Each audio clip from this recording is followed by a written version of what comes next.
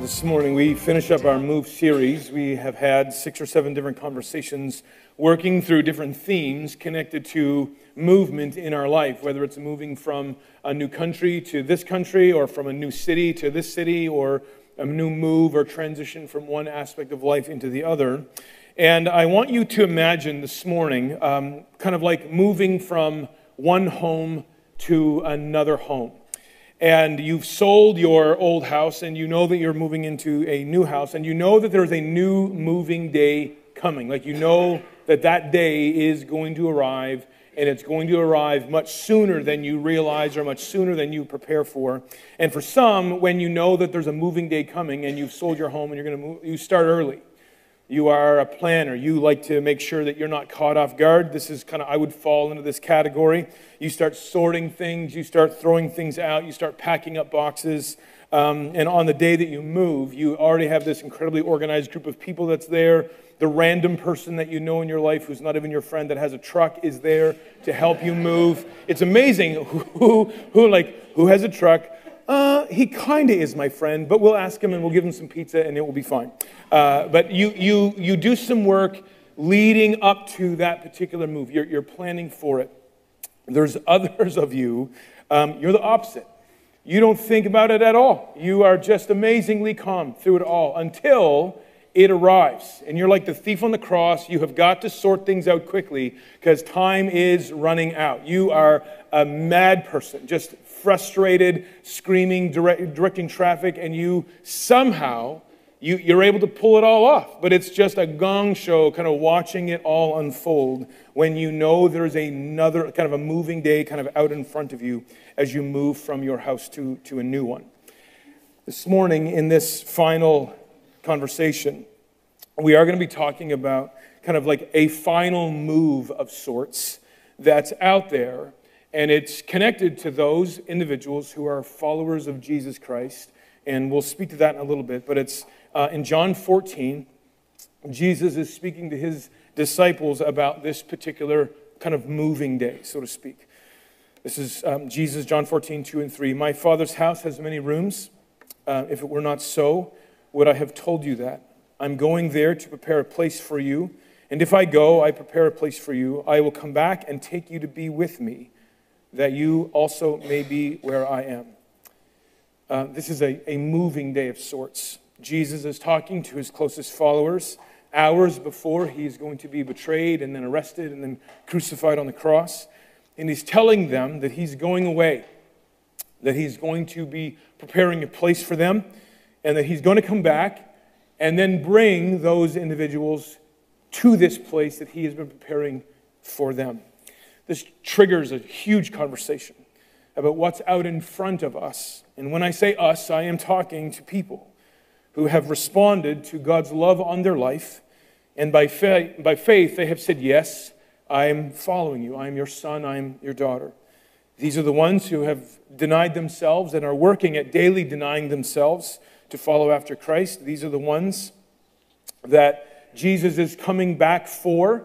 Because right now, if this text is true, which I would believe that it is, he is at work preparing a place for people who have said yes to him. It's a larger conversation that we have scratched at over the years here, and it's all fitting inside of this eschatological one, the study of the end of things. It's getting at the conversation of the hope that we carry around inside of us as men and women who follow the Lord by faith. It points out to the behold, I am making all things new again moment that Jesus references often through the Gospels and New Testament. We've had these conversations many times over the years. So in our conversation this morning, we're going to just really quickly highlight the parallels between selling your home and moving to a new home, which I suspect for everyone in this room, we've done that probably more than once, and it's arguably one of the most frustrating experiences of our lives. But that whole space of we're moving from address A to address B and all the things that we must do to get from here to there. And we're going to parallel that with this larger move that Jesus is referencing. For those who are following him by faith, there is a move coming for us. And we're going to parallel this to just a regular old earthly move that we do. First up, this is where it all begins. A decision must be made. a decision must be made. This is like the moving day preparations. When someone is moving from one house to another, they must decide on the house that they want to buy. They go through great lengths. I remember the first time we didn't buy a house. We were just moving to our second apartment when we were moving from Sussex, New Brunswick to Acadia Divinity College. We made 13 trips from Sussex, New Brunswick to Acadia Divinity College to no avail. But we were looking for an apartment, looking for a spot to stay, looking for the right kind of dynamic, because we were kind of looking for a house with my sister and her husband and 2 young girls. So it would kind of be a unique living arrangement. And as you are looking at all the things to buy, there are things that you are working through that help shape your decision. The style of home, the budget you have, and of course the location. And once the choice has been made, well, actually then the work begins. Making the decision in a weird way is often some of the easiest parts of the whole thing. Well, so in Christ, a decision must be made. Jesus in Luke 24, Jesus speaks very candidly to this crowd of people. And they are not yet his follower, but he's just addressing them in this particular chapter. And he's talking about the cost of what it is to be a disciple, to be a follower of his. And he says in Luke 24, if anyone comes to me and does not, and he goes on, hate his father, mother, wife, children, brothers, sisters, yes, even their own life, they cannot be my disciple. Jesus lays out in front of them, before you make any decision, you need to be aware of the cost that's coming if you are signing up, if you're going to say yes to who I am. He goes on to talk about in the same chapter that if someone's going to build a tower or build a house, they sit down and they actually count the cost and make sure they have enough money to complete the task. In that same chapter, he goes on talking about how if a king is going out to war, to wage war against another king, that king makes sure that they have enough weapons and ammunition and military might to go and wage battle. There's a counting the cost before they go out. Jesus finishes this particular chapter in Luke 24. He says, those of you who do not give up everything you have, you cannot be my disciple. There is a decision that's made. And Jesus lays out very candidly that it's a costly decision. It's a free gift for you to participate in the joys of all that I have done for you on your behalf that you will never be able to do. Conquer sin, deal with death, forgiveness and healing and all of those things. But if you're going to follow me, it's going to cost you something. It's going to cost you your life. A decision must be made. Now, I know that there's a whole side conversation that this haunted me as a kid. Because sometimes I wondered, well, did I really decide? Like, what are the metrics of this? So there was many nights where I said the sinner's prayer a million times. Like, today wasn't a good day, just to make sure, did it hold? Dear Heavenly Father, come in my heart again. Like, we said this prayer over and over and over and over again, reassuring myself, did I actually decide to follow the Lord? And as I've grown older, I love the fact that Jesus gives me helps. He gives us helps on helping my mind and heart realize, okay, yes, I have decided. It's not a call into perfection, it's a call into following. And I love in John's Gospel where he says, well, if you love me, you'll keep my commands. If you love me, you'll keep my commands. Whoever has my commands and acts on them, this is the one who actually has decided to follow me. Anyone who loves me, anyone who's following me, they will hear my teaching and obey it. And again, I want to be clear, he's not talking about like the Big Ten, Old Testament, Sinai, the Levitical. That's not what he's getting at. He's talking about the things he has said. The spaces where he would say, you have often heard it said, but I'm telling you, pay close attention if you are a follower of Jesus to the, but I'm telling you parts of the red letters in the Gospels. I love the fact that Jesus often, when he is telling me what it is to follow him, it's assumed that I'm in this space of brokenness, and he's leading me out of it. It's not that space of you are holy, you are righteous, you are perfect, don't make a mistake. It assumes the mistake has already happened. Similar, you see that kind of assumption in the Sermon on the Mount. If your relationship is off, before you go and worship, go and find your brother or sister and restore the relationship quickly, like restore the matters fast. It assumes that something is off, and here's how you restore this. So much of Christ's instruction assumes that we're already in that space, and he's giving an instruction that leads us out of that vicious cycle of sin and death this is the introduction, this is the opportunities where we get to follow him by faith. It begins with a decision, a choice to follow him by faith. And in a weird way, this is where a lot of effort now begins. A lot of pointed focus begins. And we'll go back to when you sell your home. You've made the decision, you're selling your house, and you know that there's a moving day coming. Well, probably one of the early things that you do is a purging or a getting rid of things. And every single one of us in this room understands this. You go through your stuff and how like you had one junk drawer in the living room or in the kitchen, in the part of the kitchen that no one really visits. But then as you grow and do life, you're like, I have junk closets. I have junk like garages, like just stuff that amasses through the course of time. And you're like, when did I get this? And how is this even in my home? And we're curious and we try to figure out where and what was I doing and what was I thinking to buy this thing. And then we begin to throw it out. And if you're around me at all, I have no attachment to things. Like sentimental things, gone.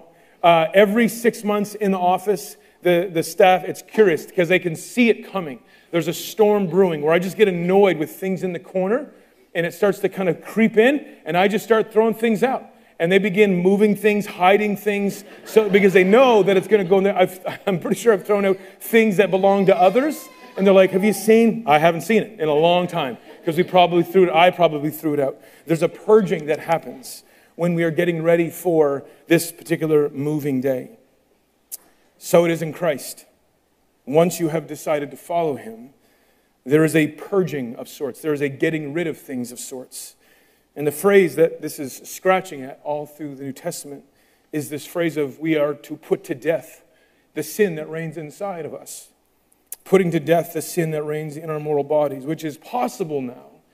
Because as I decide to follow Christ by faith, I am given the Holy Spirit's help and power that dwells inside of me. So there's things in our lives.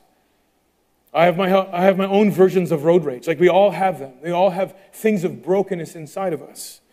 That the Holy Spirit, by his power in our lives, helps us to put these things to death, to purge our lives, to get rid of these things while we make our way towards moving day. There's a great line in Colossians 3, the book that we were studying together as a church back in the spring. It reads this, and this is Paul. Put to death, therefore. And this is after, if you belong to Christ, you are hid with Christ in God. It's this incredible narrative of set your eyes on things above, not on earthly things. And at the end of that, it's put to death, therefore, whatever belongs to your earthly nature. Sexual immorality, impurity, lust, evil desires, and greed, which is idolatry. Because of these things, the wrath of God is coming.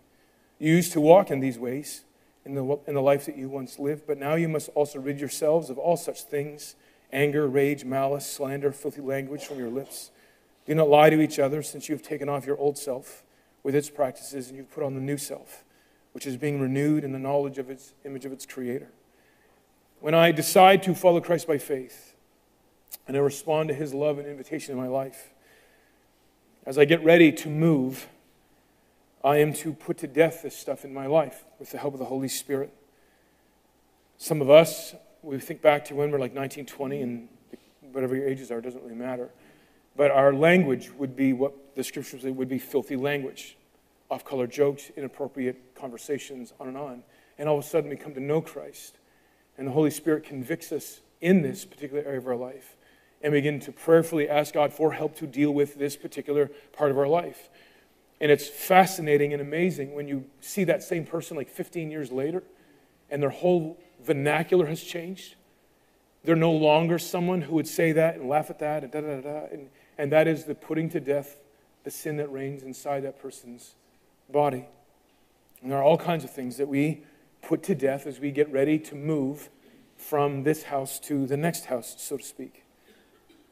A decision must be made. There's a getting rid of things. There's a purging of things.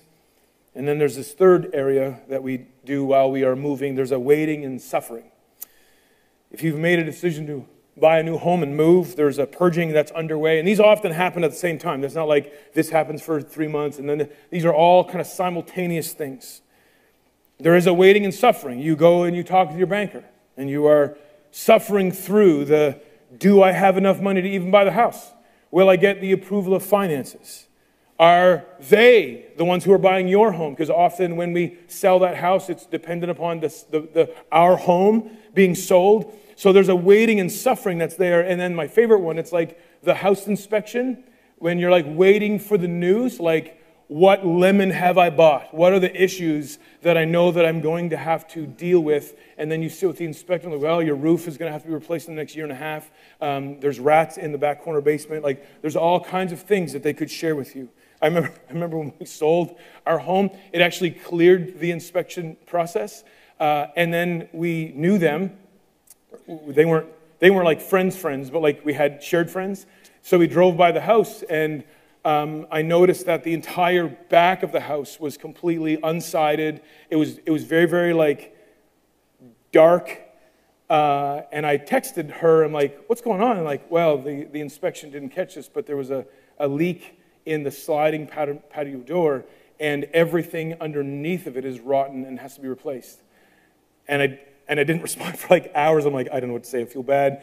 But this is your house. Welcome to your new house. I don't live there anymore. Like, I don't know what you did to it. But anyway, there's this kind of suffering and waiting for all the news to come through. And this is very true in our suffering while we wait for the new home in Christ.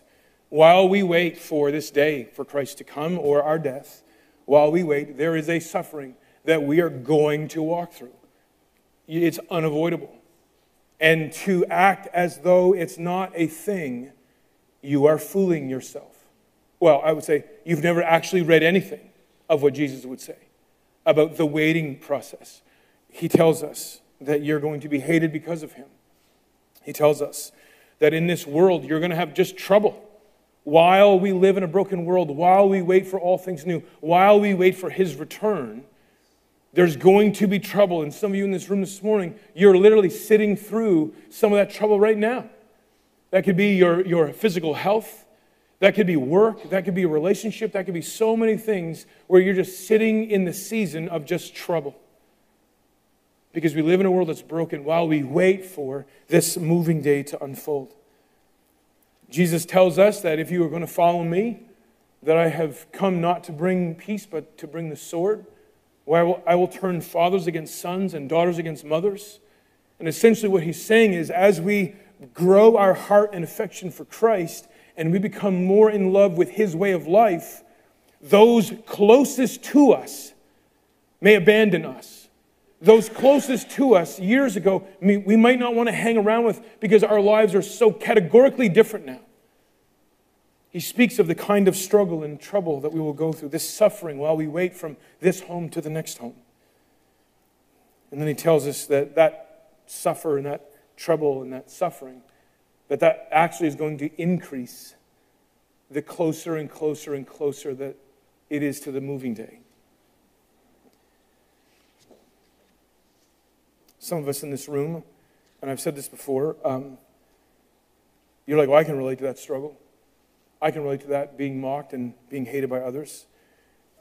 Again, I want to be very clear. There's a difference between a heart that is in love with Christ and his way of life that you're so committed to that it invites people to mock and scorn you because your world is different.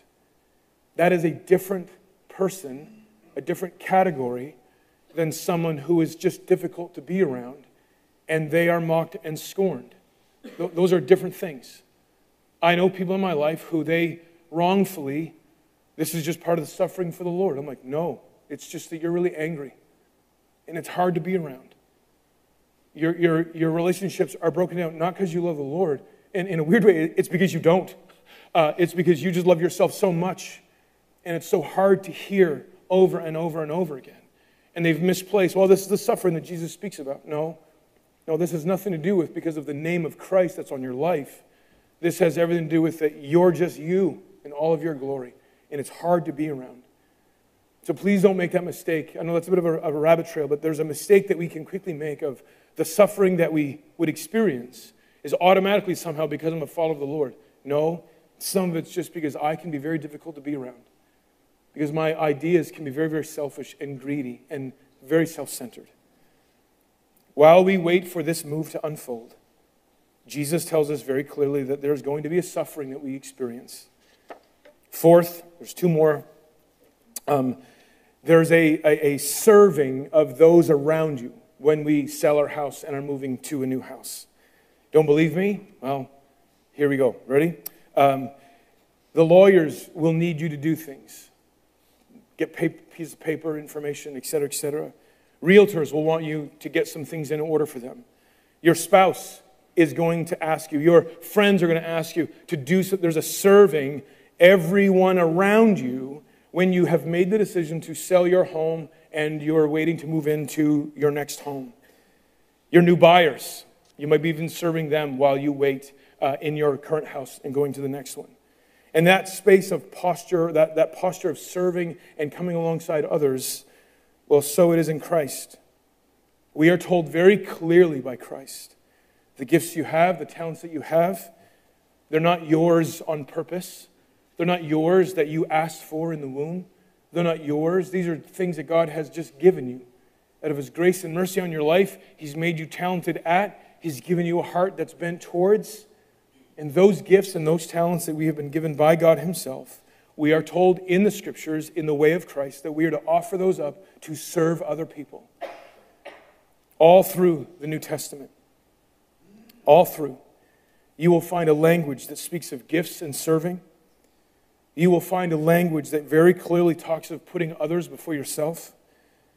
Very clearly, you will hear a language in multiple places of like, we are a body of believers, and there's ears, and there's toes, and there's eyes, and there's hands, and all parts exist to serve the body as a whole. Think of how many passages that Paul would say, the one another ones. One another, walk with one another, serve one another, love one another, care for one another. Think of all the passages that speak of serving others and offering cups of cold water in the name of Christ. While we are waiting to move from this house to the next house, we are instructed by Christ, in the way of Christ, to serve others, to offer up our gifts for the glory of Christ so that they too may be blessed by and through the name of Christ. And I'll say this, there's so many like rabbit trails that I want to take, but I just don't have the time to. The older we get,